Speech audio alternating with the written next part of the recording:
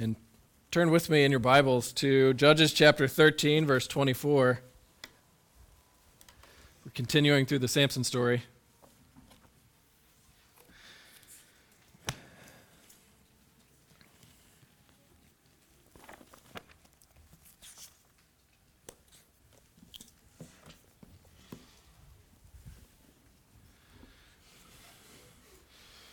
All right, and if you remember last week, what we were talking about with Samson is I think he gets a bad reputation.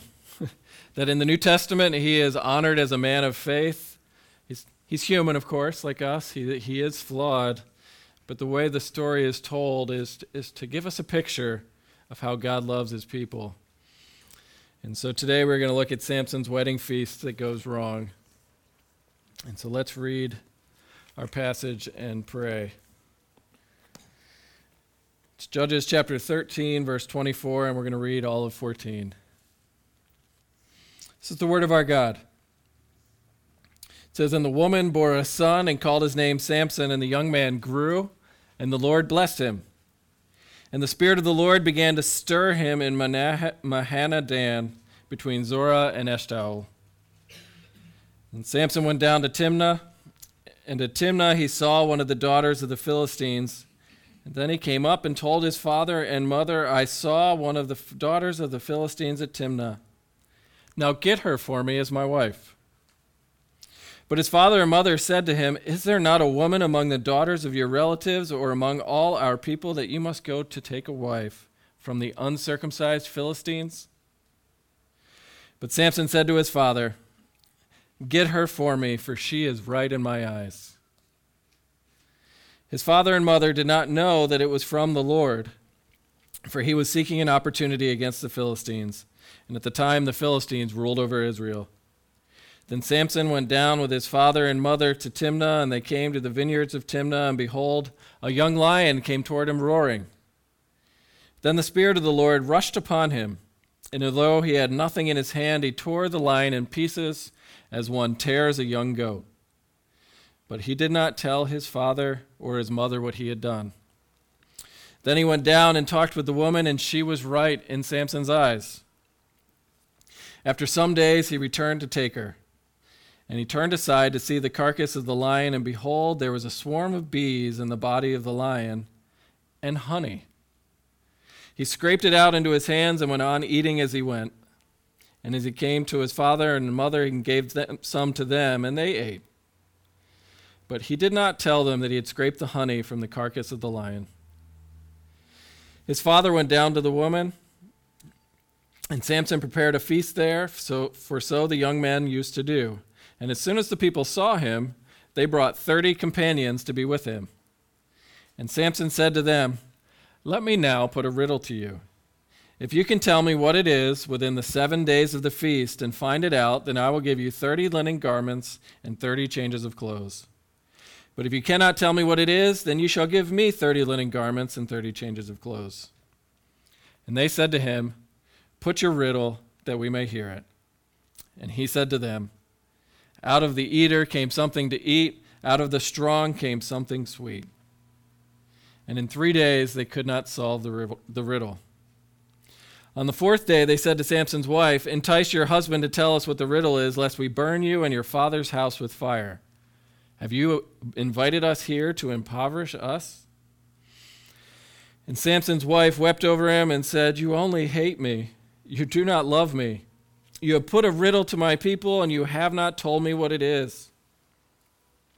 And he said to her, 'Behold, I have not told my father nor my mother. And shall I tell you?' She wept before him the 7 days that their feast lasted, and on the 7th day he told her, because she pressed him hard. Then she told the riddle to her people. And the many men of the city said to him on the 7th day before the sun went down, 'What is sweeter than honey? What is stronger than a lion?' And he said to them, 'If you had not plowed with my heifer, you would not have found out my riddle.'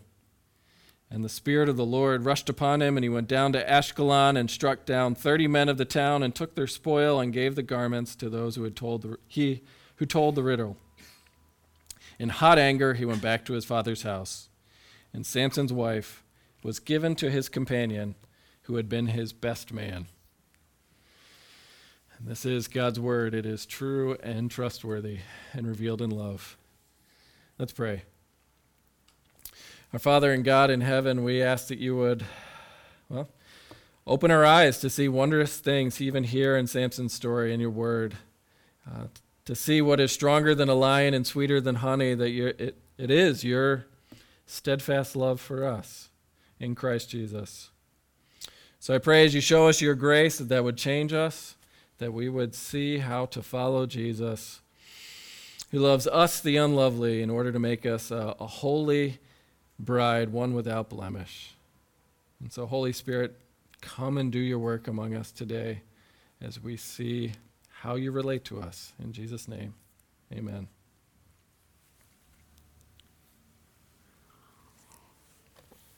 Well, I would say that dating has changed a bit since Samson's day. Most of us didn't go to our parents and say, I found the one, get her for me. Nor, when you're in a small town, do we walk, you run out of options, do we walk to a neighboring town to find someone else? We have apps for that now. You don't have to leave your house. You can sit on your couch, right? And it's interesting how things like Tinder and Bumble and Match, and if you're afraid of these things, you can go to Christian Mingle. I don't know why they're sending them to me in our joint married Facebook account, but whatever. Facebook's thing is flawed. But the idea is you can find a spouse, the one who is right in your eyes, and you can just look at the app, you can look at the picture, you can look at the profile. Some of these things will match you up, but you're just go and swipe and swipe and swipe until you find somebody who is right in your eyes.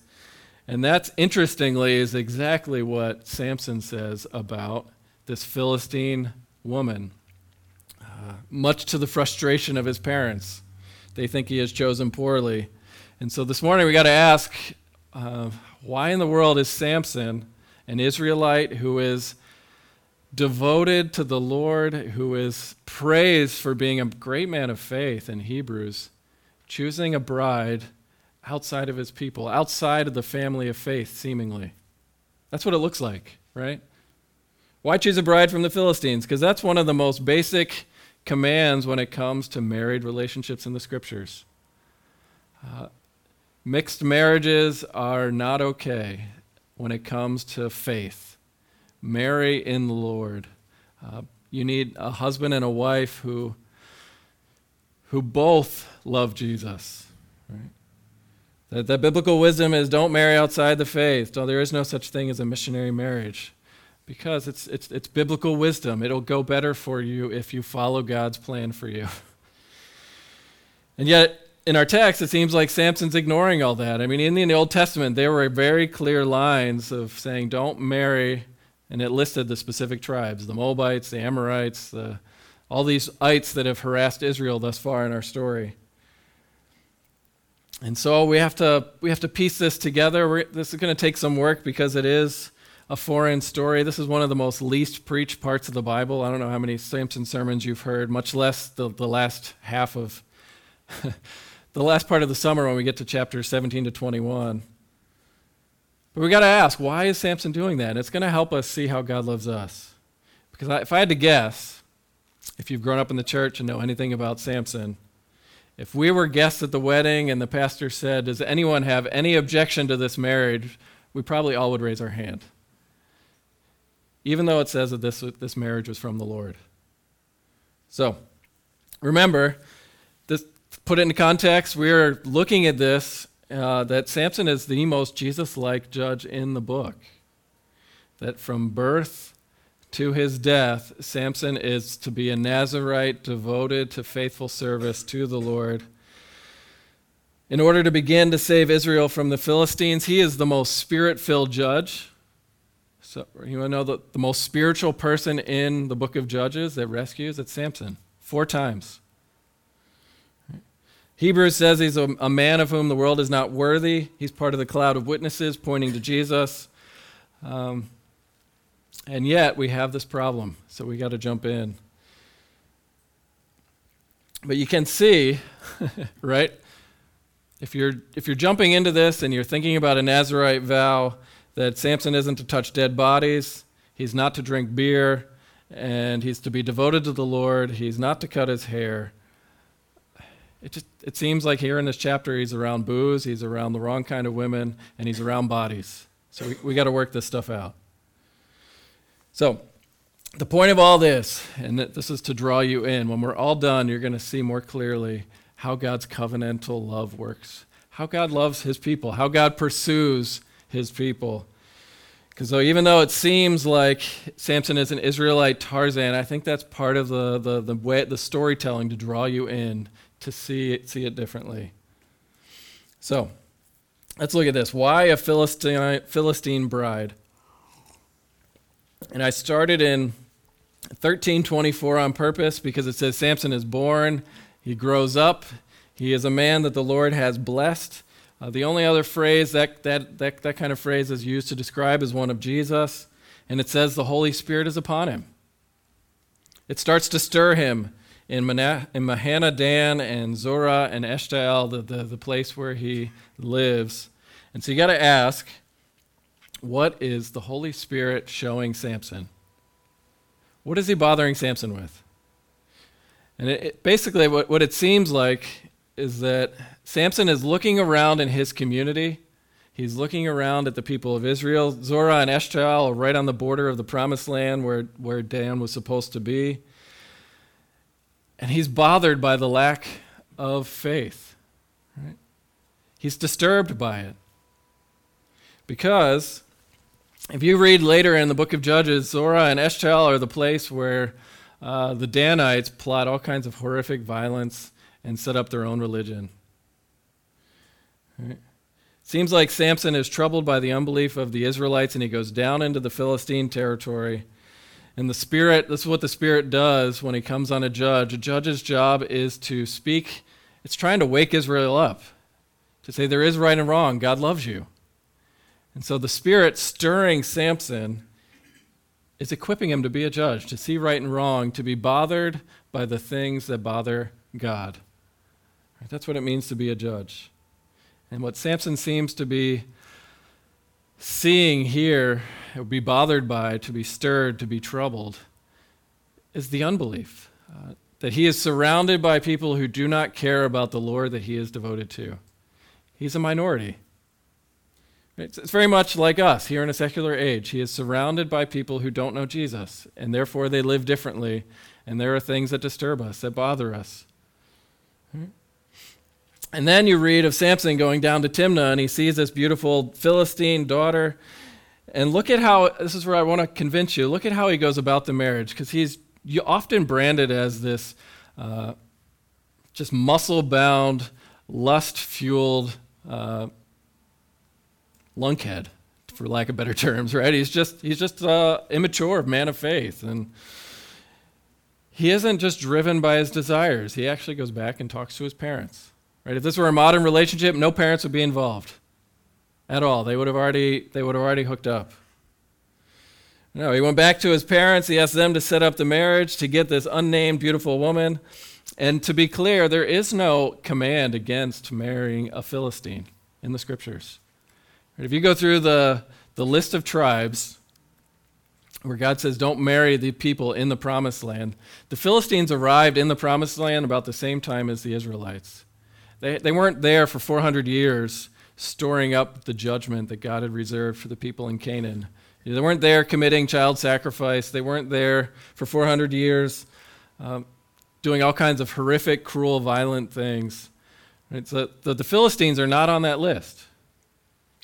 And so what I want to convince you is that Samson's not sinning per se just because she's a Philistine. She could be a Philistine who's part of the community of faith. So, Samson's not sinning. The real question is, okay, in his dating process and his courtship, do they have anything in common when it comes to Yahweh? And that's the question, really, that his parents want to know is, why in the world would you marry a Philistine? Is there not a woman among your relatives or among all our people that you have to take a wife from the uncircumcised Philistines? Well, what's the answer to that question? I There's none. Why do you think Samson's so bothered? That the Spirit is stirring him. Right, as we talked about last time, when you read the Samson narrative, nobody's crying out to the Lord. And in fact, the only people in the narrative that are Israelites, they're actually aligned with the Philistines. And so this is a condemnation of God's people, that there is nobody faithfully following the Lord that Samson can find to marry. And he's down in Timnah in the promised land, and he talks to her. Right? And so that's the interesting thing. It says in verse 7, he goes down and talks with the woman. It says she was right in his eyes, and it sounds like it was some kind of typical dating conversation. I don't know what Philistine restaurant they sat at to eat and talk. Maybe he saw her and she had an ESV Bible, and he says, now there's a Presbyterian woman I should marry. I don't know what. We don't really have any details other than she was right in his eyes, and we have the clue in verse 25 that the Spirit is shaping his eyes. Right? And so the condemnation is really sad that his parents are saying, why don't you find someone who's part of the circumcision, who's on the inside? And the condemnation is the guilty part for Israel is just because you are part of the family of Israel doesn't mean you're actually committed by faith. It doesn't mean your heart has changed. Right? It's just like here. You can be a part of the church. You can know all the right things to say, but just because you're around, it doesn't necessarily mean you've actually committed by faith to Jesus. It doesn't mean you have a new heart, just by outward deeds. Right? And so everyone around Samson, they're not worthy. He goes down and he finds this unnamed Philistine woman who seemingly is led by the Spirit to marry. She is upright in Samson's eyes. She's more than good looks. And so you keep moving down the story here. Samson, on his way to the date to go talk to her, he gets attacked by a lion, and this is another sign of Samson's virtue, I think. Right? After the lion incident, he's talking with her. Oh, I'm jumping ahead in my notes here. Let me try. Go back again. Samson gets attacked by this lion, and all right, my brain is overly caffeinated. I'm going to try that whole sentence again. I've been thinking about this all week, ready to just dump this on you, and I need to slow down. This is what happens when you plan too far ahead. All right, so the other thing you see is Samson is led by the Spirit, and then you get to verse 4. This marriage is from the Lord. Right? So Samson is excited to meet this woman. He's sent by the Spirit down, and then the bookend to this marriage, it says, it's from the Lord. Because he's looking for an opportunity against the Philistines. And so I don't think Samson necessarily is committed spiritual adultery by marrying someone he shouldn't. This is the way God is going to start rescuing Israel from the Philistines. Now, here's what we're going to learn as you look at the bigger context of the book. Why would Samson pick a bride that looks like she's unworthy? Right? Because the bigger context of the book, if you go to Judges chapter 2, God says the Lord raises up the judge, the Lord is with the judge, but then no one listened to the judge, but the people are whoring after other gods. And whenever the Lord raises them up, the Lord is with them. And the idea is that the Lord is taking on human instruments to chase after his people. And the language there that is used is one of marriage. Right? It's one of marriage. That the biblical God wants to relate to Israel like a husband relates to his wife, like a groom relates to the bride. And the condemnation of Judges is that everyone in Israel is running away. They're unfaithful. That everyone in Israel is acting like uncircumcised Philistines. Which is really helpful when you see about Samson's choice of a bride. Because if no one inside Israel is circumcised of heart, he has to go pick a wife who seems unworthy on the outside. It's teaching Israel, look at what you're like, and yet the Lord still loves you. I mean, this is really helpful, because if you mock Samson for choosing poorly, what does that say about Yahweh, who is with the judge, who has sent the judge to marry this woman, who chose Israel for a bride, who is unfaithful? Israel who isn't changing, Israel who has been loved with a jealous love and they're not responding. And see, this is what helps me understand the Samson story, is to take that story and the introduction to Judges that says, here's what you should expect. God is a faithful lover, and he is going to have his heart broken by every generation. And he's going to raise up a judge to deliver them, and they're going to respond less and less. They're going to become more estranged, culminating with the Samson story, where nobody responds. And so Samson goes outside of Israel to marry a Philistine. So that's why. It's to picture for Israel, this is how God loves you, and you need to respond. Samson's marriage is God's plan to rescue Israel from being like the Philistines, to make them holy. And he goes and takes a Philistine bride to make her holy. It's a lot of really cool patterns. Now, I can get back to the lion here as we talk about the riddle. I got way too excited there. All right, so why the Philistine bride? Because God told him to. He's led by the Father and Spirit. And he come to the wedding. Samson's off to meet his beloved. He's ambushed by this lion in the vineyards. And this is in the promised land. I want you to picture this. This is in the land of milk and honey, in Philistine territory. And this is the stuff that Samson is known for, where he just rips apart the lion with his bare hands like one tears a young goat. I mean, I don't know who does that with their bare hands in their free time, but to each their own, I suppose.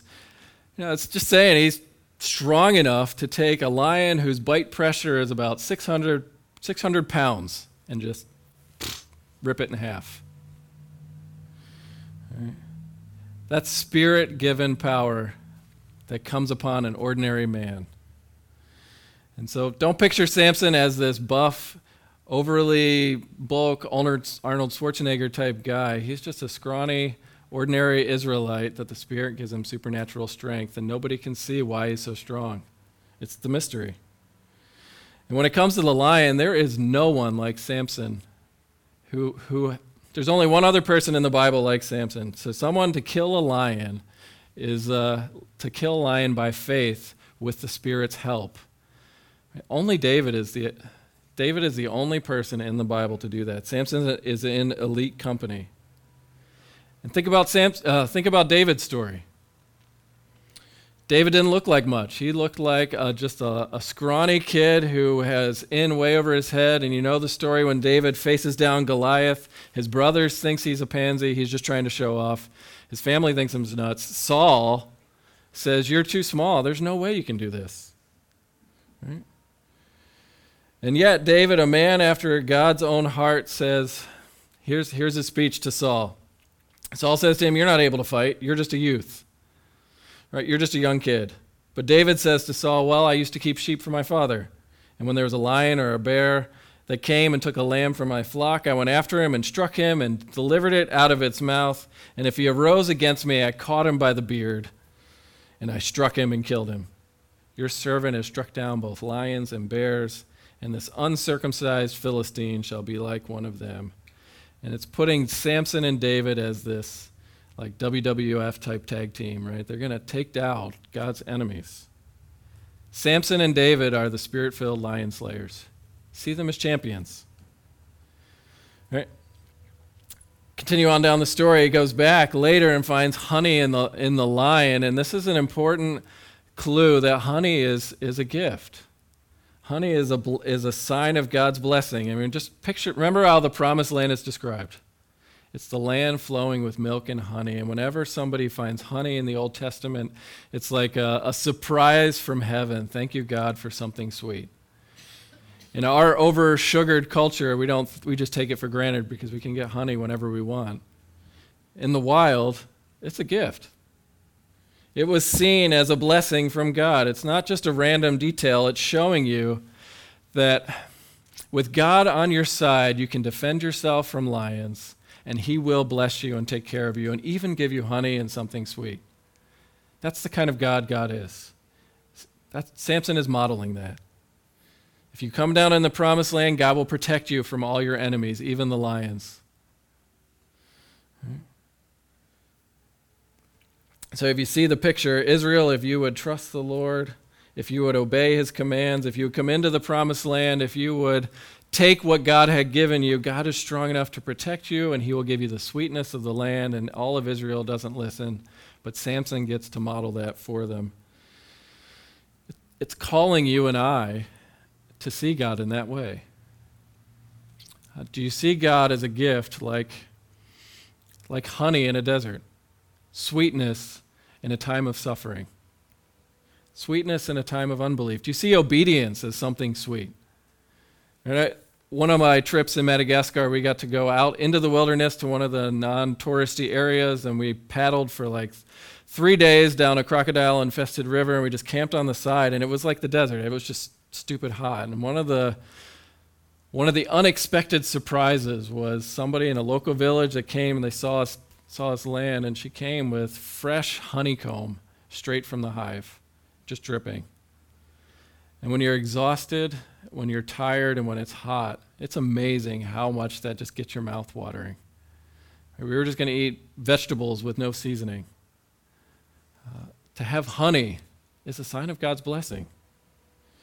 And we're called to see God that way, that he is stronger than a lion and sweeter than honey. That's how the Psalms would go on to describe it, right? That your word, O Lord, is sweeter than honey. So this sets up the riddle. Israel's not obeying, but Samson is, and he's experiencing God's protection and his love and his sweetness.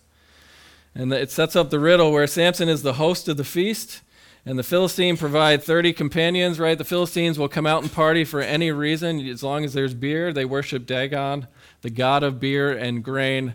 That's what we said before. And archaeologists are pretty much, if they don't know what the container is, it's probably some kind of alcohol container, which makes Samson stand out even more, who doesn't drink. Right? And so it doesn't say anywhere that Samson broke his vow. He's just being a good host. He provides alcohol for the wedding. And so if you're worried about Samson and his commitment, I mean, just imagine going to a family wedding where your crazy cousin Eddie likes to get sauced at a party, and you just say, well, I'm not going to. Right? These things happen.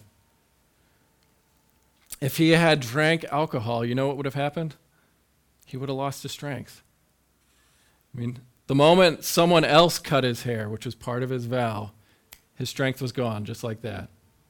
Right? So he must not have broken his vow at the wedding. Right? But here's the riddle. I mean, the Philistines, it seems like an odd bet, but they must have assumed that if Samson could get a little bit of alcohol in the system, the liquor would loosen his lips, and they would just be able to take this Jewish, non-Philistine guy for a ride and make him poor. They thought he was an easy mark. Except he was a Nazirite. They didn't know. And so here's the riddle and the stakes. If Samson is able to hold them off and they don't guess the answer to the riddle, they're going to be 30 linen garments. These were like expensive family heirlooms. It was like an inheritance. And so it was significant enough that they were mad, they were ready to kill a whole family because they thought they were going to be made poor. I mean, these linen garments were valuable. That's the point. And so for Samson, it's a great strategy. Why go to war with the Philistines when you can just loot them through a bet? Right? Get them drunk. Let them lose. And so here's the riddle. Out of the eater came something to eat, and out of the strong came something sweet. And we as the reader know what it is. It's honey from the lion, but they have no clue. You got to see, Samson is a wordsmith. He's a poet and a warrior. And we don't see it as much, but just think about it this way. If you were at a wedding, there's lots of good food, there's lots of booze. What formerly edible things come out of a human eater when you've drank too much? Or what kind of strong things that were sweet now come out? It's kind of gross. If Samson's leading them, it's vomit, right? It's regret. He's leading them. He's mocking them. He's mocking their choice. It's a puke joke, even though he's talking about God's blessing. Samson's using the whole lion incident to mock their unbelief, those who worship the god of beer. The Lord gives honey from a lion. He protects me. Out of the eater comes something to eat. Gross. Except the Philistines, they probably guessed that. But they get mad. They aren't winning the bet, and so they can't convince Samson to give up the answer, and so they go after his wife, and they threaten to kill her and her family, which is supposed to be a wake-up call to Israel. You love the Philistines, but why? Look how violent and cruel they are. It's a tyrannical relationship. This is abuse. It's not healthy. And of course, for 7 days, she just nags and weeps. She presses him hard. Right? If you really loved me, you would tell me what the riddle is. It's not too hard to imagine how that would work. I mean, what's supposed to be a time of joy for Samson is just annoying.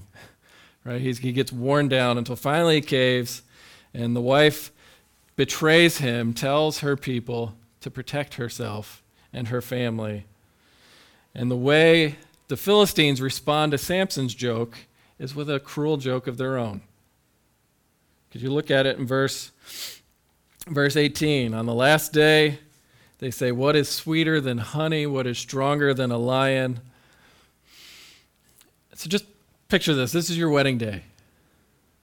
And the pastor asks you men, what is stronger than a lion and sweeter than honey? What are you supposed to say? It's my love for you, dear. Or her love for me. Right? The Philistines are making fun of Samson. They're saying, Samson, what's stronger than a lion, sweeter than honey? Well, it's clearly not the love your wife has for you. Ouch. See, what's supposed to be a heart-melting, beautiful relationship for Samson is turning into bittersweet. It's infuriating. He's angry. His wife has betrayed him. She has chosen the Philistines over him. She doesn't trust that Samson loves her or that he will protect her. This is starting to sound an awful lot like God's story with his people. Right. The men of the city mock Samson, saying, she doesn't really love you. She's with us, not you. See the pattern? Right. It's laughing at the Lord. If this is your bride, Israel, why doesn't she care about you? What's stronger than a lion, sweeter than honey? Clearly not Israel's love for their God. Now, starting to feel Samson's pain. I mean, that's the whole point of Samson being raised up as a judge. He's got to experience the pain that the God he serves feels. Samson responds, if you had not plowed with my heifer, you would not have found out my riddle. I mean, he knew. It's an ugly metaphor to plow with my heifer, to take something that's not yours. It's probably more graphic than that. It's abuse. It's cruel. He's saying if you didn't harm her, you wouldn't be on my side. And that's when Samson goes, and he goes off as the angry warrior down to Ashkelon and takes the garments, and he starts to rescue Israel from the Philistines. The Spirit of the Lord is sending him into battle. And the reason he has to go down to Ashkelon is because he's eaten a meal with these people he's made a bet with. He can't lash out in anger. He can't fight back. That's against the rules of combat. So the Spirit sends him to start something with Ashkelon, with the other Philistines. So there's a lot there. It's a painful story. It's even worse when you get to the end. You can feel it when you just end with, and his wife was given to Samson's best man. That is awful. So let me pause here for a couple applications. Just think about broken relationships in general. In our modern day and age, we have this thing called the Me Too movement. of where we're just recognizing that this kind of dynamic where threatening and abuse and cruel words are not how things ought to be. And the book of Judges is actually there's some helpful counseling stuff here. God will not stand for his people to be harmed. He keeps sending rescuers to save them from the Philistines, from the Moabites, from the Amorites, the Ammonites. Whenever somebody rises up and uses power to serve themselves at the expense of someone else, God comes with judgment. God comes with judgment. And that's the whole narrative. God, again and again, going after the tyrants who are manipulative, who are cruel, who threaten. In contrast to the Lord who marries his people and serves them, who protects, who gives good gifts. Right, a gospel-centered marriage we see in the New Testament is a Jesus-centered marriage where the husband in the Spirit dies to himself, loves his wife like Christ loved the church, which is to die for her, to serve her, to not get his own way. And the wife in the Spirit, in the Lord, the same thing, is to die to her desires, submitting to him and serving him. It's this beautiful picture of where the relationships, where two people are in a marriage, saying, I'm here for you, not here for me. Of course, sin ruins that, and that's part of the difficulty of marriage. But it is a helpful thing to see that in the Old Testament, you see right there, God not standing for his people being abused. We shouldn't stand for it either. And that's where we're going to end as we move and get to the application, is the last note with Samson being given to his wife, being given to his best man. She is now in bondage in a marriage she didn't sign up for. And so Samson is furious. He is angry, and he's going to go to war, which is exactly what God does for his people. Because I'm sure you're wondering as we go through all this, if you've never read the Samson story and you didn't have an opinion on him one way or another, and the pastor's trying to convince you that he's good and you didn't care one way or the other, I mean, really, that's the question. For us, what does Samson teach us here in this story? You know, what is this blood pressure raising, this infuriating, evil incident, the pain that Samson goes through? What is it here to teach you as a Christian living in the 21st century? And that's my last point, is what is stronger than a lion and sweeter than honey? What it should be is the love and protection of our God. See, Samson in the beginning, he's stirred by idolatry. He's stirred by people who don't love the Lord. And he's under Philistine rule. But now at the end, he's heartbroken. He is enraged, rightly so. Even the pagans know, they had laws that you don't give the bride to the best man. Right? Everybody agrees. Doesn't matter who you are. That is wrong. Right?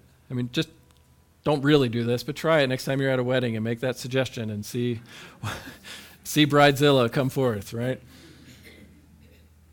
What should be a celebration of marriage and love and joy and fellowship for God in the promised land flowing with milk and honey, it never got there with God and his people. And for Samson, it's the same thing. What should be a joyful union leaves his bride in bondage to someone else. Now here's the first point that I want you to see, because this is the point of Judges. How does Samson respond to the betrayal? He gets angry, yes, but he comes back. He pursues her. He comes back for her. He's at the point where he wants no other bride. We didn't read chapter 15, but when Samson goes to consummate the marriage, to begin the relationship, and that's when he finds out his wife has been given to the best man, the father, embarrassed, says, well, why don't you take her younger sister? She's more attractive anyway. Right? Samson doesn't want the attractive one. He wants his wife whom he loves. He's not driven by his lust. He's driven by an irrational love, because that's what love is. It's jealous for his bride. He pursues her. That's the pattern you're supposed to get. This is how God chases you. When we have injured him, when we have broken his heart, because that's what sin is. Sin is adultery. Sin is turning our backs on the God who loves us with a married love, and we turn and love other things more than him. That's the pain you're supposed to feel in this story. And yet, just like Samson, God comes back after his people, after you, after me. It's the pattern of grace that heals broken relationships, Yahweh pursuing his wandering bride. Except the sad part in Judges is that Israel is so blind they cannot see this otherworldly love. They don't respond to it. Right? God comes after Israel, whom he loves, and she's now enslaved to another husband. So let me ask you this question. Who else do you know that begins his ministry with a wedding feast and then goes to war to rescue his bride who is enslaved to sin to another? It's Jesus. It's always been one of those odd things. Why would Jesus start his ministry, his public ministry, start rescuing people at a wedding? Right? His first sign is not to raise the dead, it's to change 180 gallons of water into wine. That is an obscene amount of wine. Right? We're doing communion wrong. No, Jesus is at a wedding in Cana, and two young people are at this joyful moment where Samson was at, and they're about to run out of wine, and for the rest of their lives they're going to remember the shame of not being able to provide and enjoy that day of coming together to serve the community. And Mary's mother comes to Jesus and says to him, "You can fix this." And he says, "Woman, what is that to me? My hour has not yet come." And yet Jesus, he's just frustrated and agitated in the moment, but he turns around and he does. He turns 180 gallons of water into wine, and it's the good wine. It's not even weak wine. I mean, the master of the feast says, usually you bring out the watered down stuff later. This is the really good, well-aged wine that has a kick to it. It's a gift of joy to cover the shame of the couple. Right? A sign of God's blessing, a sign of joy, a festival joy. This is what God coming to rescue his people is supposed to be like. But why was Jesus grumpy in the beginning? Because he knows the bride whom he has to die for, you and I. Right? It's always odd. What is Jesus thinking about at his wedding? Why would he talk about his hour? Right? Because he's sitting there at a wedding. It's a time of great joy, and his mom comes to him and says, "Fix this." And he's gruff with her. "Woman, why? What is that to me? It's not my time yet." See, hour in the Gospel of John is the time of Jesus' death. So at a time of great joy, Jesus is experiencing great sorrow, because he knows that for his wedding to happen, for him to marry us permanently, to have this festival joy, for wine to flow down from the hills, for our sin and shame to be removed, for his bride to be beautiful and radiant and to love him back the way he loves them, he has to die on a cross for us. That's what he's thinking about. And that's also why he starts his ministry with a sign of joy. He's saying, "Heaven is here, rejoice. I'm here to save you from yourself, to save you from the tyranny of sin. You were married to what you want. Now, because what Christ has done, you will be married to him." The unfaithful bride who is declared radiant, beautiful. And that's the picture we get in, that Samson is pointing us to. Because immediately after starting his ministry at a wedding, Jesus then goes to war spiritually, to win a people, to win his bride, through loving, through serving, even to death on a cross, and through the resurrection. To give us an inheritance, a linen garment that is pure, without fault, blameless. And so here's how I want to end. All right. Samson is a picture of how God loves his people. Jesus is the better picture because he gives us the spirit that Samson has to enable us to respond in love. And that's the good news of the gospel, that it's amazing that any husband or wife would take back someone who hurts them at all, much less with infidelity. Marriage is hard work. And what we need to melt our hearts to motivate us to follow Jesus is this marriage metaphor. It is here to empower and sweeten your relationship with Jesus, that where you and I have to learn that God, in the midst of all of our dangers, is stronger than a lion and sweeter than honey. Look at the cross. Right? This is how you do spiritual warfare. Why are you so afraid? Why won't you trust God when He's telling you to do things and you're terrified? Because we don't believe He's strong enough. Or that if He is strong enough, we don't believe He loves us enough to save us from the difficulties. And the gospel is showing us the opposite. He loved us so much that He was willing to let the animal-like cruelty of humanity tear Jesus apart. Now, when I get anxious and afraid, you know what I'm forgetting? That my God is strong enough, that Jesus is king, He is on His throne, and He will rescue me, that He'll protect me. Or why is obedience, why is responding to Jesus so hard? Because deep down, I don't think about the marriage metaphor and loving Him like being sweet like honey. Right? Honey is about joy, delight, and pleasure. It's sweet. It's experiential. And frankly, what I want at the time is sweeter. And so what we're called to do to put sin to death is to stand and preach to ourselves, I am part of Christ's bride, the church. He loves me with a love that is sweet. And if I can't taste it right now, Jesus, help me taste it. And one of the ways I help me taste it is by reflecting on the reality of who I am. I don't deserve someone who would love me when I've cheated on him like that. Right? And you can add another image. You know why temptation is so hard? I mean, look at the temptation, the test that Samson's wife went through.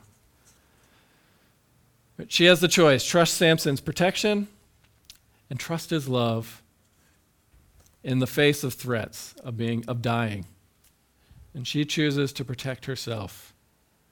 You know what my lusts and my sinful desires tell me? That if I don't give in to what I want right now, it's going to feel like my house is on fire and everything's going to fall apart and I cannot live.